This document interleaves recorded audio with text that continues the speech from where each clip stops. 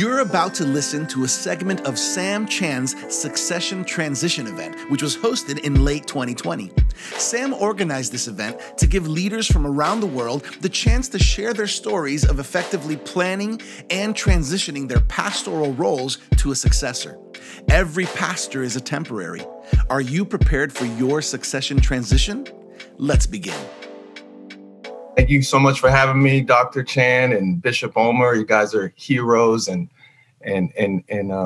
appreciate you guys so much. And that is very significant that Pastor Philip made that choice, being someone who grew up in the South and definitely grew up under a father who was a minister, but probably wouldn't have given his church to a Black man with his history. It was very significant and did add a little bit of different nuances to the transition.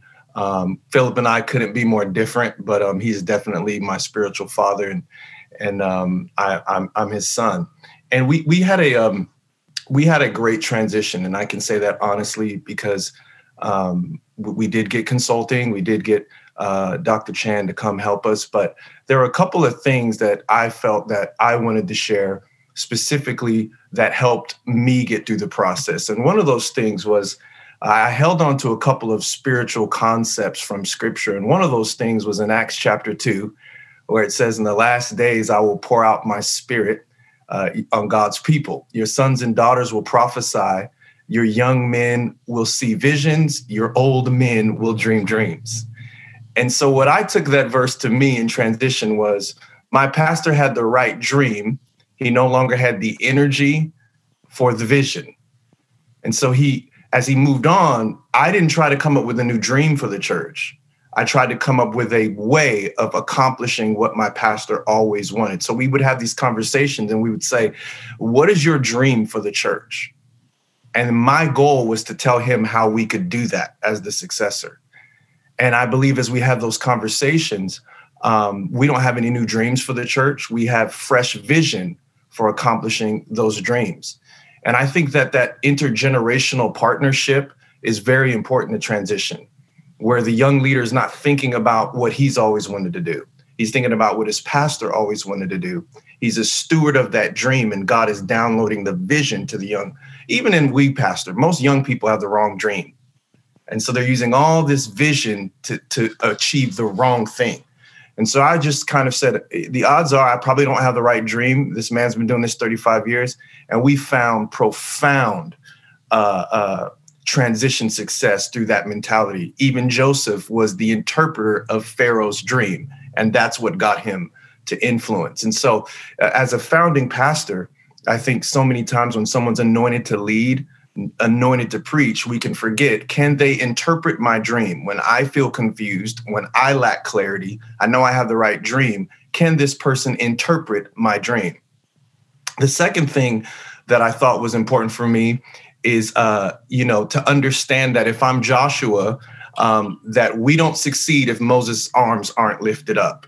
And we would go to all these pastors' conferences, and so many times I'd hear the prayer, I pray that you'd have someone to hold your arms up, but the prayer would never be prayed, "I pray that you find a rock to sit on," because it was both of those things together that gave Joshua the victory. Moses' arms were up, but he was also sitting down. And so if we can create a future where Philip feels comfortable in sitting down, but his arms are still raised, we're going to get a lot of victories. And then the third thing is that was probably the hardest part, that I got a lot of help from Dr. Chan about was when Saul in the Bible found out he was transitioning, it brought a lot of anxiety. He was throwing spears. He kind of caught wind that he was going to be the next king. And, I prayed not for anointing to preach, but an anointing for peace. Could I go into a meeting and play the proverbial harp where my pastor's fears and concerns and anxiety would calm because I'm in the room? And that was very, very, very important. I knew the anointing to preach would come later, but I wanted anointing for peace, that I would bring clarity where there was confusion, peace where there was anxiety, and faith where there was fear, and wanted a safe place for Philip to be able to express all of those concerns to me. I think practically, one of the things that we were not necessarily prepared for was the financial part of it. We hadn't saved for transition in 35 years. And God gave me a very clear word that whatever you give your pastors, I will give you double. And so make sure that the number one priority, no matter what the budget is, no matter what's happening, compensate them for and honor them for their legacy. We could not afford to do that in the budget. There was no way we could make those numbers happen. So my wife and I took the church. My wife took a $60,000 salary to co-lead the church with me, and we took the hit.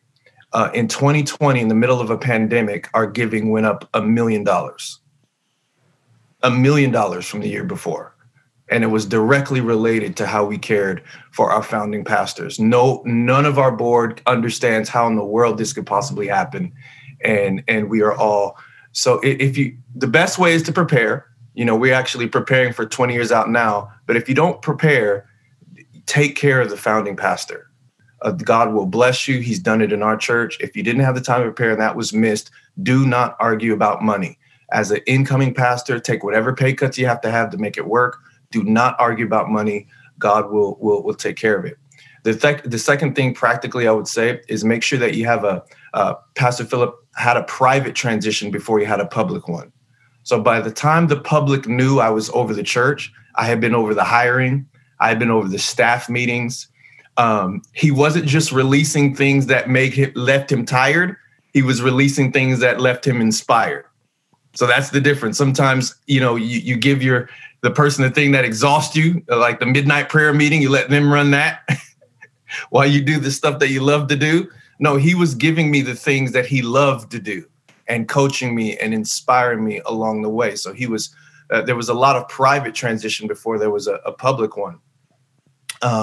He would ask me questions like, well, what would you change? What's the first three things you would do? Is there anything that you've been afraid to tell me since you've been working with me out of honor? He would ask me questions like that. Is there anything that you are withholding from me out of honor that you really want to say?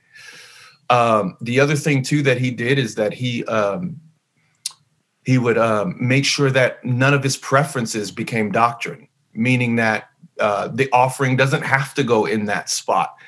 If we don't want it in that spot, he would ask all these questions about his preferences and really leave me room to be able to make decisions that he wasn't involved in. He was comfortable finding out after those decisions were made. And the other thing he did is that we definitely, he preached once a month, 18 months before he transitioned, and I would preach the other 2 or 3. So then I wasn't having to spend my first year winning people over, right? So by the time we made the public announcement, everybody went, oh, that's why he's been doing this. That makes perfect sense. It wasn't like this major shock to our board and our team. And the other thing too, honestly, we went to therapy. We got help in every area, mentally, emotionally, practically. And I think that was important. I think for Pastor Philip and Holly, I think one of the things that was really surprising for me is they didn't want to be involved in the decision making after the transition, and that was kind of a shock. I thought that a year or two they'd still want to be, but they haven't really wanted to be involved in the decision making. And so I think give space for things to change. You can come up with a plan. That wasn't the original plan. But when Philip let go of it, he was exhausted. And I remember I asked him to preach 4 or 5 times, and he said no. Like after the transition, he said, I got to take a break. So just leave room for the plan to change. There's some things that you could discuss that he might not want to do, or some things you didn't discuss that he does want to do. And so I think that has been my experience. But overall, I think as you're always transitioning. And I think that to have the mentality that you're transitioning up and not out is very important.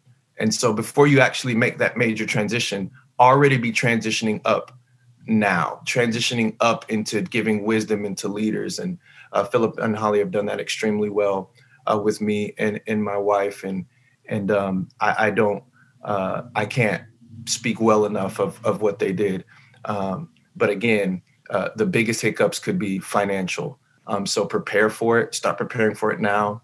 And if you haven't done that, then give it. God will bring the resources. That's what our experience has been, miraculously. So that's my thoughts, and thank you for having me share.